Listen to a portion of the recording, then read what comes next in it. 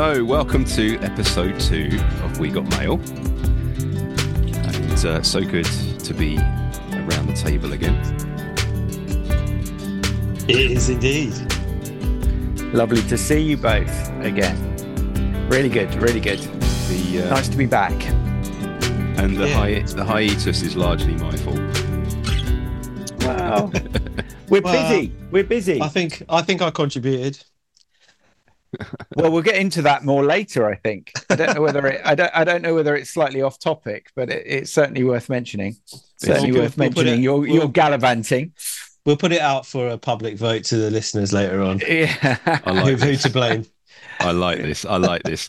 And by all in the spirit of improving, if you've just been listening to some intro music at the start of this episode, it's because we all agreed on some music that we've come up with, and we thought it would be nice to try it out for the podcast as some sort of theme sort of jingle, theme music.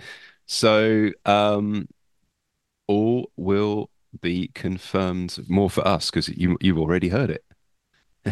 We're waiting to hear it. Oh, amazing. Mute. Yeah.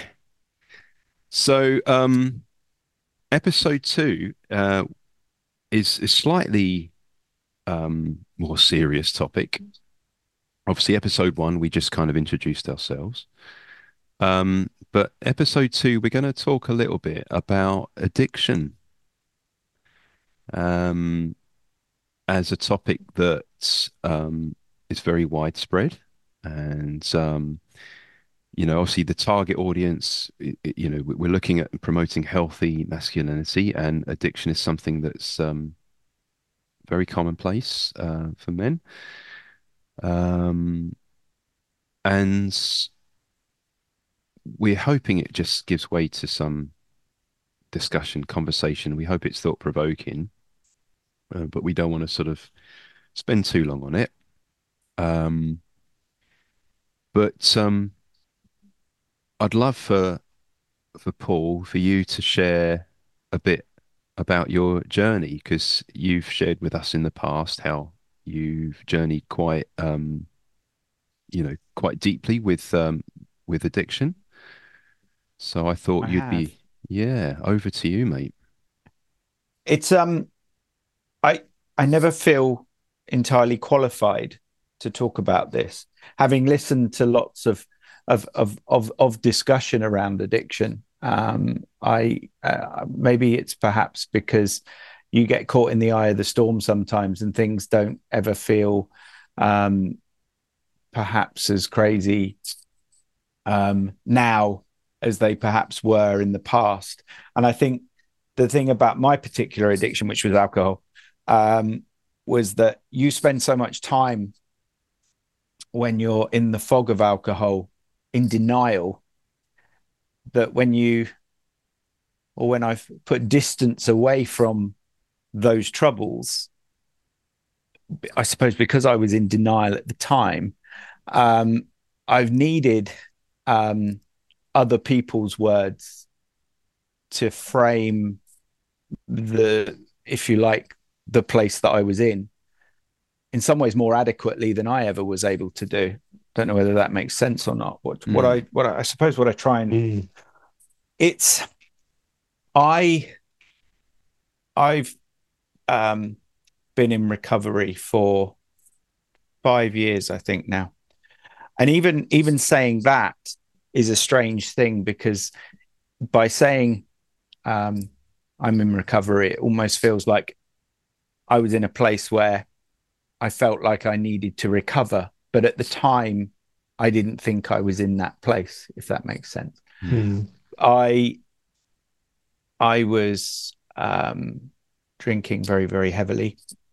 I had some external things around. I had someone very close to me was also struggling very much with alcoholism, and lost their battle, actually. And I think I've said in the past that one of the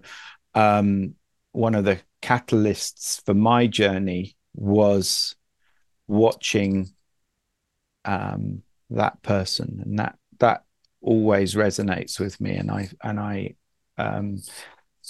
always sort of struggle when I kind of think about it and frame it in those terms, because we lost someone, and it was a devastating for everyone. I in my sobriety or on my journey to sobriety, I was reading literature, quit lit they call it, I think, and it was only through reading that I really sort of thought, shit, I really did have a problem. I was really people would write, and they would tell little stories. Fabulous book by a lady called Catherine Gray. Really resonated because she talks about these sort of particular things that she did, little things, to sort of disguise her addiction or to hide it. And I was like, oh my God, I was doing that. And I actually realized, I realized through that, the kind of place that I was in, kind of afterwards, if you like. But yeah, it's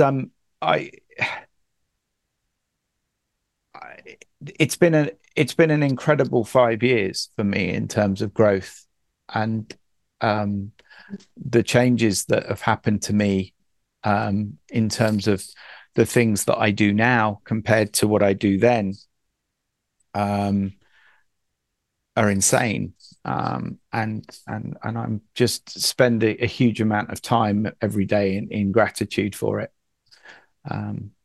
It's a lovely space to be in.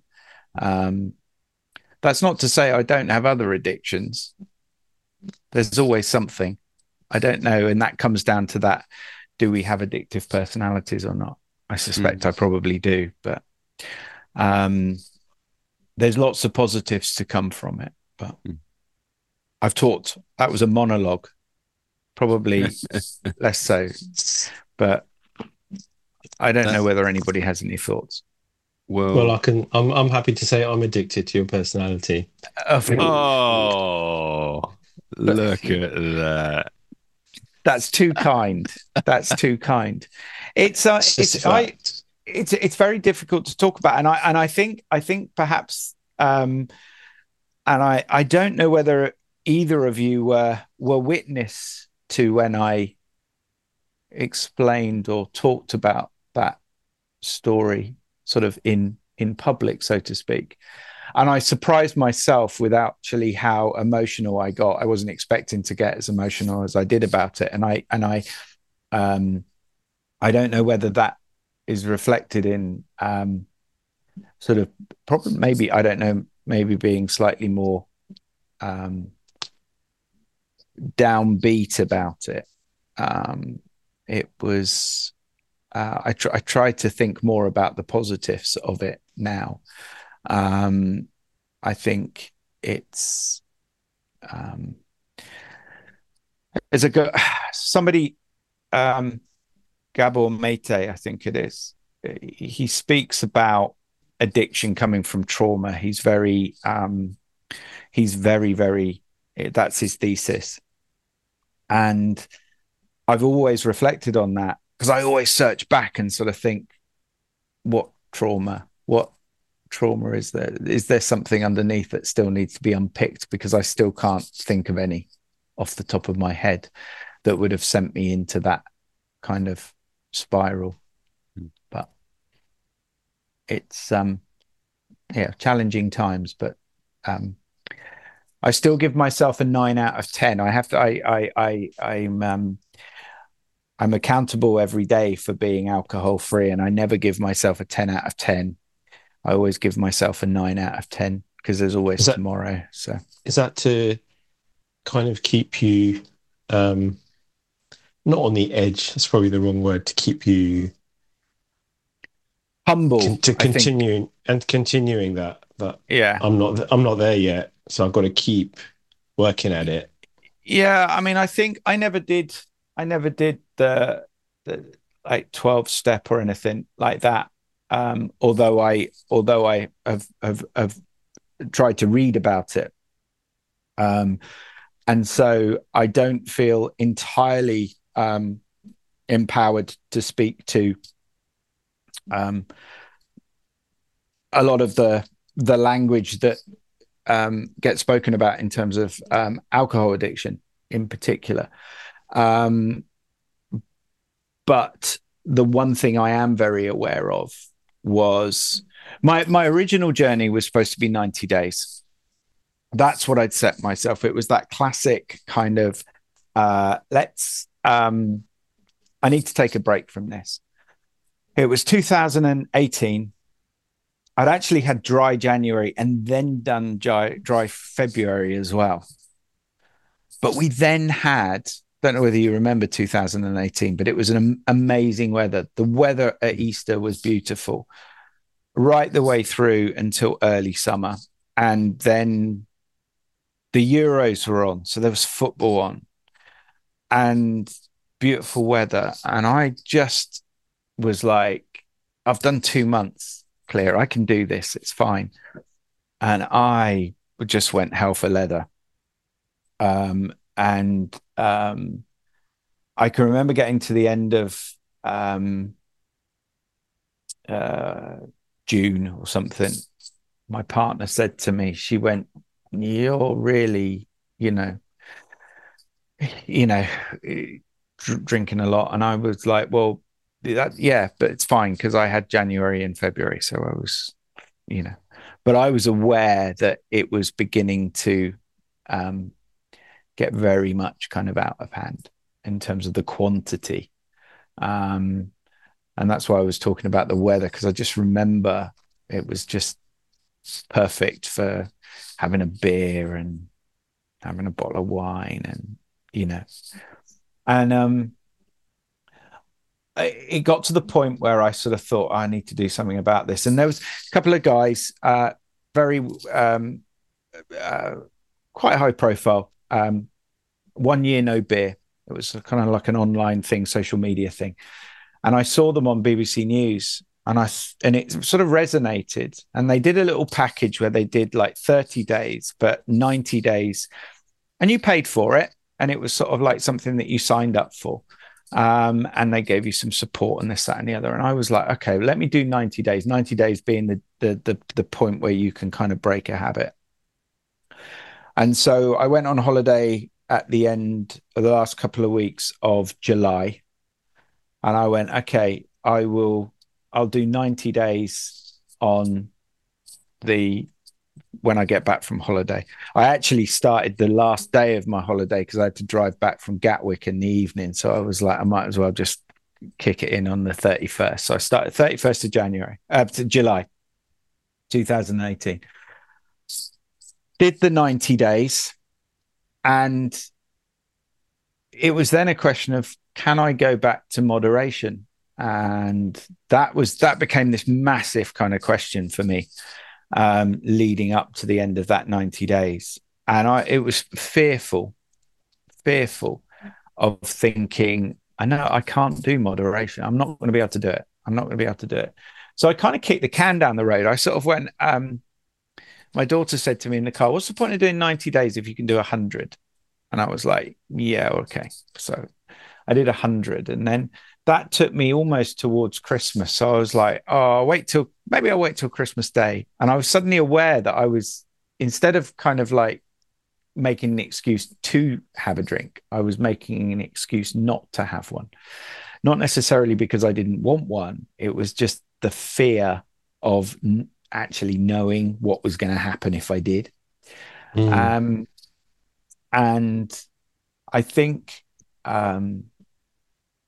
that was what spurred me on. And I think going back to what I said at the very beginning, it was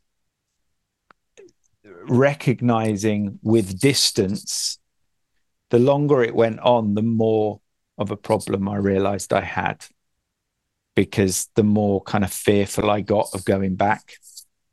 And I think fear was a massive driver for me. So if you then suddenly, if people sort of say to me, well, how did you do it? People talk about willpower and they talk about, it was fear. That was what it was for me. It was like, oh, you know,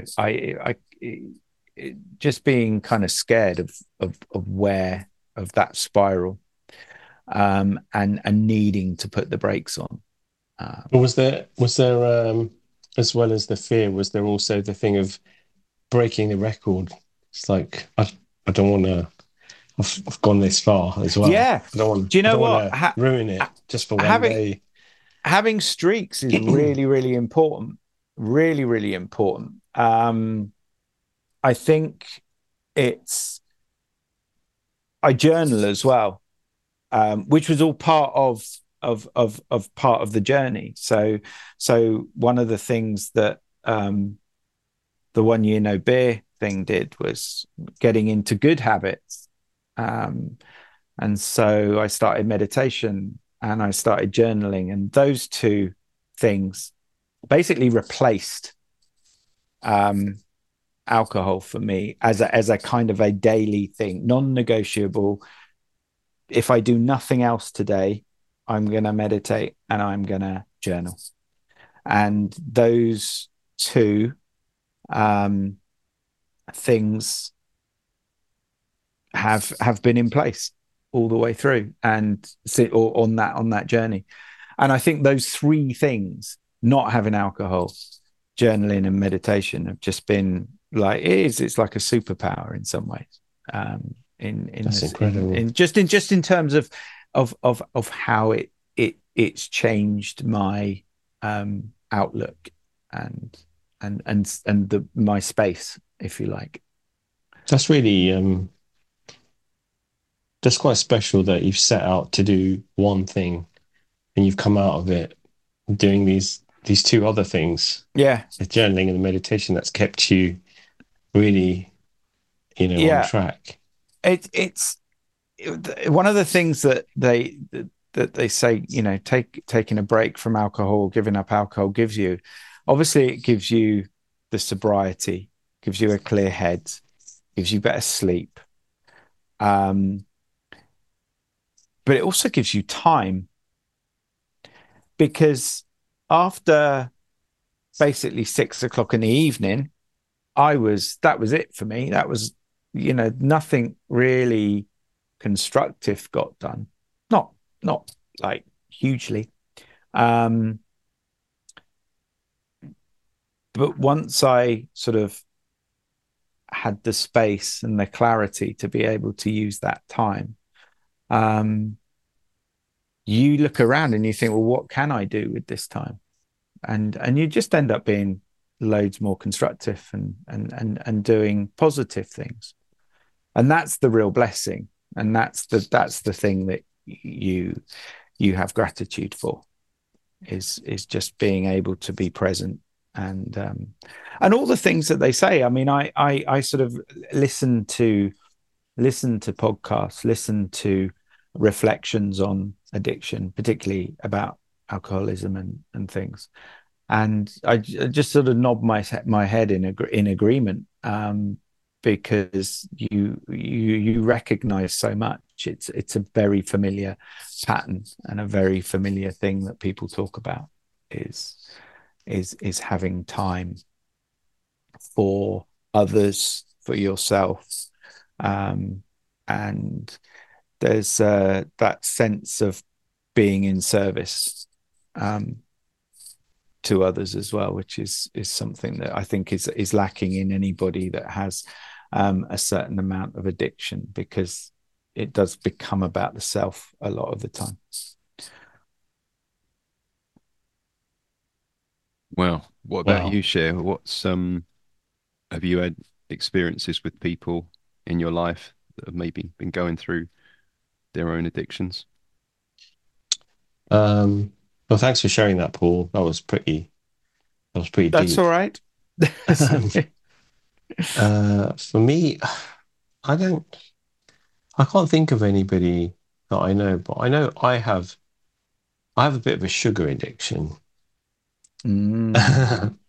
which has got me into a bad place at times where I've been like hiding it. Uh, you need to go and pick up some milk from the petrol pump, and then it's like, oh, I can just have a quick get some chocolate down me. And I think that happened for a good few years, to the point where it was like, you know what, this isn't normal. You're eating like 2 to 3 chocolates a day. I'm talking bars. Sounds good, actually. Sounds good. Was Dangerous. good. I'm sure. Well, that's it's saying anything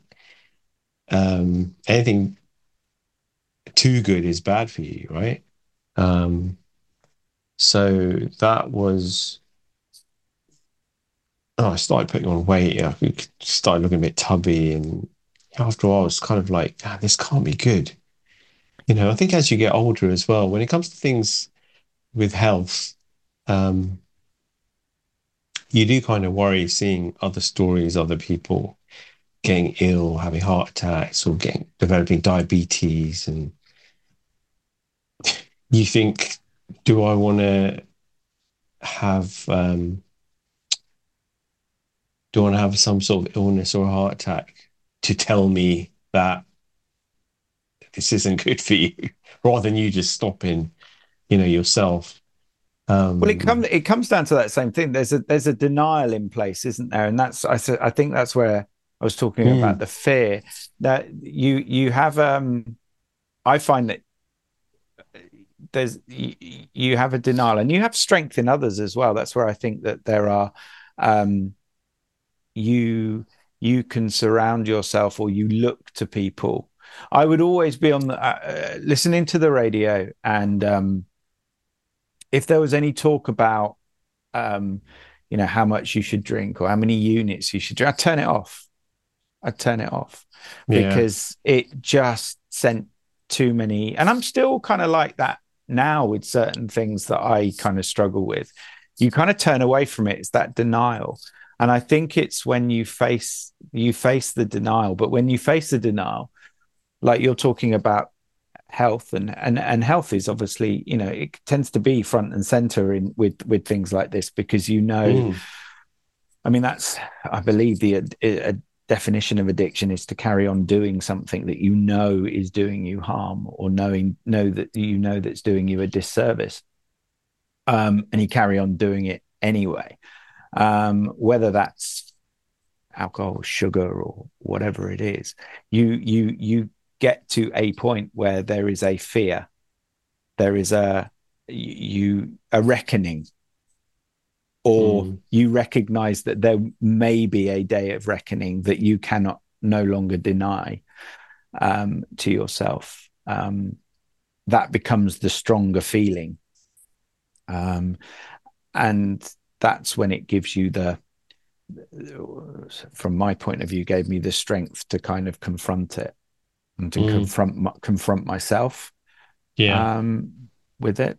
Um, it's yeah, yeah, it's one of those things, but it's not just solving one problem, the alcohol in my case. It doesn't necessarily mean that there aren't other things that need to be addressed, that you have an equal amount of willpower, for want of a better word, to tackle it. You need to go through that, or I need to go through that whole process again with other habits, and Yeah. that's a separate journey. Do you know what I mean? And that's one of the things that has sort of surprised me, is the sense that you sort of think, oh well, I've done that, so I can do this. Giving up smoking when I was in my, I don't know, 30s. You do that, so you think, oh, I can do something. Oh, no, no, no. You've got a different battle going on now. And there's nothing that from that experience necessarily that you can draw from. You have a new fight with a new enemy, and you have to treat it completely differently. Mm. Then I don't So, know if like you see people who smoke and then they die of lung cancer, or they get sick, they get chronic illnesses. And you see people in their 90s who've been smoking their whole lives, and they're so oblivious. They're like, nah, nothing's gonna happen to me. I've always thought that, and I always will. Yeah, yeah. And it's like sometimes I look at people like that, I think, is that mind over matter? Like in a really extreme case where they're just like, nothing is going to happen to me. I'm just going to keep smoking. It is a very strange thing. It is a very strange thing. But I mean, I think you have to that then sort of, it's a little bit like being a high risk taker or a low risk taker, isn't it? You look at that situation, and some people might look at that person in their 90s smoking and think, okay, I'm gonna run with that idea, and I'll carry on because I'm gonna a little bit like I'm gonna put my money in a high risk investment, because that's in their nature. They're quite bullish in that respect. Others will kind of put the brakes on a lot earlier because they're quite bearish, and they'll just kind of go, actually, no, I'm not that lucky. That wouldn't be me. That wouldn't be me in my 90s. That and things. And it's just that it's just your I think that then comes down to, if you like, your personal makeup, and how sensitive to you are to a fear of something, I guess. Yeah, sure. Nate, have you had other than your great food and great music that you listen to and eat, have you had any addictions? Mine was more of a psychological addiction, and that was OCD. Wow. Okay. Um, Crippling OCD. Um, To it, what level are we talking? so it really all culminated in the summer between my second and third year at college. I was at college in the States, and I'd come and I'd been going downhill over the first couple of years of college, and just struggling on. But it was quite clear I was unwell. And when I got home to the UK for the summer, and just went to get some summer work to raise money for the next semester, to get and plane tickets and all of that. I'd be on the job, and I remember I got a job at Homebase, just as an assistant, and I remember I would put, I don't know, tins of paint out on the shelf, and I would walk away, and then something inside would say, "No, you did it wrong," and I'd have to go back and like move the cans around, and I'd walk away, and it would go, "No, you've not done it right." And I would walk back, and this would happen three, four, five times. Wow. And that was the worst it got, because when that's happening, it's crushing you mentally. It crushes you. Um, but I recognize that it's an emotional and mental addiction. And so much so that it kind of cost me the job. It didn't. It was only but they were very polite about it, in that they were making some cuts to the team, and they decided to let me go. But it didn't go unnoticed. It was brought up in a meeting with the management that they're a bit confused about my behavior. But their shelves must have looked awesome. You know, the silly thing is with OCD is they just looked exactly the same, because that's the problem. The Oh, addiction it's what is, you're seeing. yeah, It's how you're seeing it. yeah, Ah, yeah. Um, so, you know, albeit there are many different forms of addiction. We've talked about, physical chemical addictions. There's emotional addictions, there's mental addictions. There's people who are addicted to abusive relationships, Mm-hmm. mm, um, because it's a structure, it's a familiar structure that makes people feel safe. I think for me, my OCD was something that gave me the illusion of control. Um, mm. you know, so um, you know, I I guess it's helpful to highlight that there are many different faces of addiction, but I think Paul nailed it on the head by saying it's when you keep doing something that you know is adverse. Um, that's your sign. Yeah, In definitely. your If you keep repeating, sorry, Chef. Yeah, no, no. I was just gonna say, in your case, Nate, what was the turning point where you're just using the example of the paintings, where you would then say, okay, do you know what? There's something here. I need to. This can't be happening to everyone, or it's just me, or I need to do something, or what was that kind of realization that I take some action, or I need to. This is like killing me. Mm. Um, I was very fortunate because I was living with mum and dad back home. It was on full display for them, and they naturally expressed how concerned they are. But Mm. both dad and myself, have a living faith. And I remember one morning, dad said to me, "Hey son, don't you think that if you really wanted something, no, first of all, he said, do you know what it means to want something?" And I said, "Yeah, yeah, I think so." He says, "Okay." He says, "Do you think if you really wanted to be free, that you could be free?" Yeah, he said, "Do you think that if you really wanted to be free and pray for it, that you would get it?" And I said, "Yeah, I do." He said, "Might be an idea." And I did. And the amazing thing is that particular morning, I was going off to start another job. And in the pit of my stomach, I was dreading what would happen. I knew what would happen. I knew what was coming. That's the thing about addiction is it's always an impending sense of doom because you know that you're powerless. But I did pray, and that day I had a terrible morning on this new job with all of my OCD, and it was apologizing as well, compulsive apologizing, and then I would apologize for apologizing. So, just within the morning, my new team were kind of like, this guy's a bit weird. And then during my lunch break, I just had a bit of an epiphany and I was looking out the window at a tree and I just had this epiphany and I realized that I needed to let go of the past. And that sounds like a generic thing to say, but I realized that all of my behavior was about going back and trying to correct my past in a very simplistic form.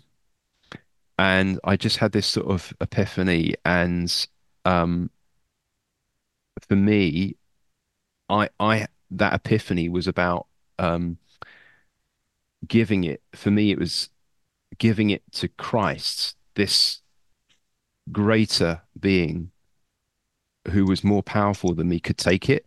So I literally had a turnaround during that lunch break, and I went back for the afternoon, and I would get that driving compulsion in the pit of my stomach to go back and check or to apologize.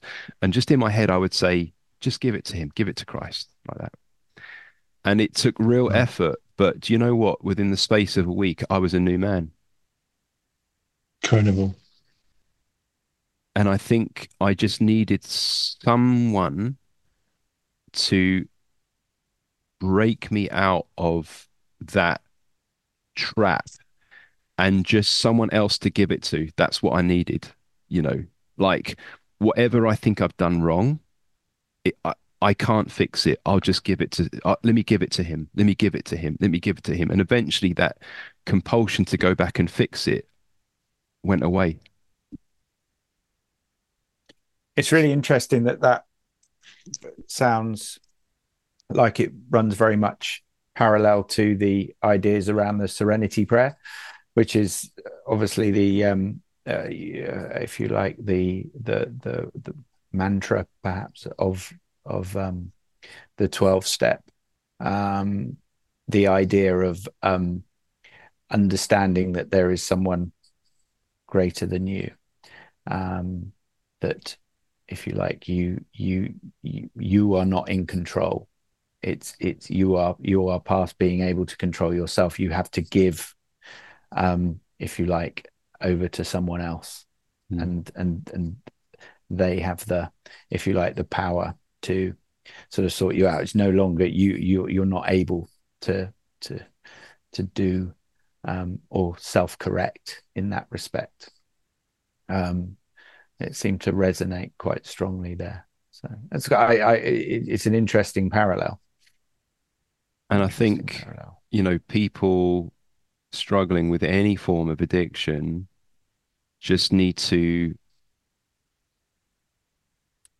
ultimately confront their powerlessness, because the point of addiction is that it's controlling you and it's taken over. And if you can get to that point, and there are many sources of help, there are many support groups, there's the various anonymous groups that provide that help, and there is medical help, counseling and stuff like that. So it's not a dead end. It never is. There's always a flip side to it. And I think just having the humility to just go, you know what, I can't fix me. I've tried. I would thoroughly agree with that. Mm. Yeah, I thoroughly agree with that. Yeah, that's very strong, actually. Very strong. I can't fix me. Not on my own. Not on our own. Yeah.